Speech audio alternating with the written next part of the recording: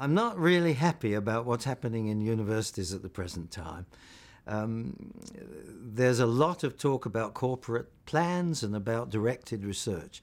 In my view, unlike industry, which has to be directed, I understand that their objectives are different, I think universities should be about nurturing the creative spirit of individuals, and they shouldn't be directed. They should be free to develop. You never know what in basic science is going to turn out to be terribly important, even if it isn't obvious at the beginning. So I don't like this trend. I'm for individuality, and I'm for creative nurturing of gifted people and giving them, like artists, a free hand. You wouldn't tell artists to all work on a particular problem, the poets and the painters and the sculptures. You wouldn't expect to do that with artists, and you shouldn't with scientists, because they're closely related, in my opinion.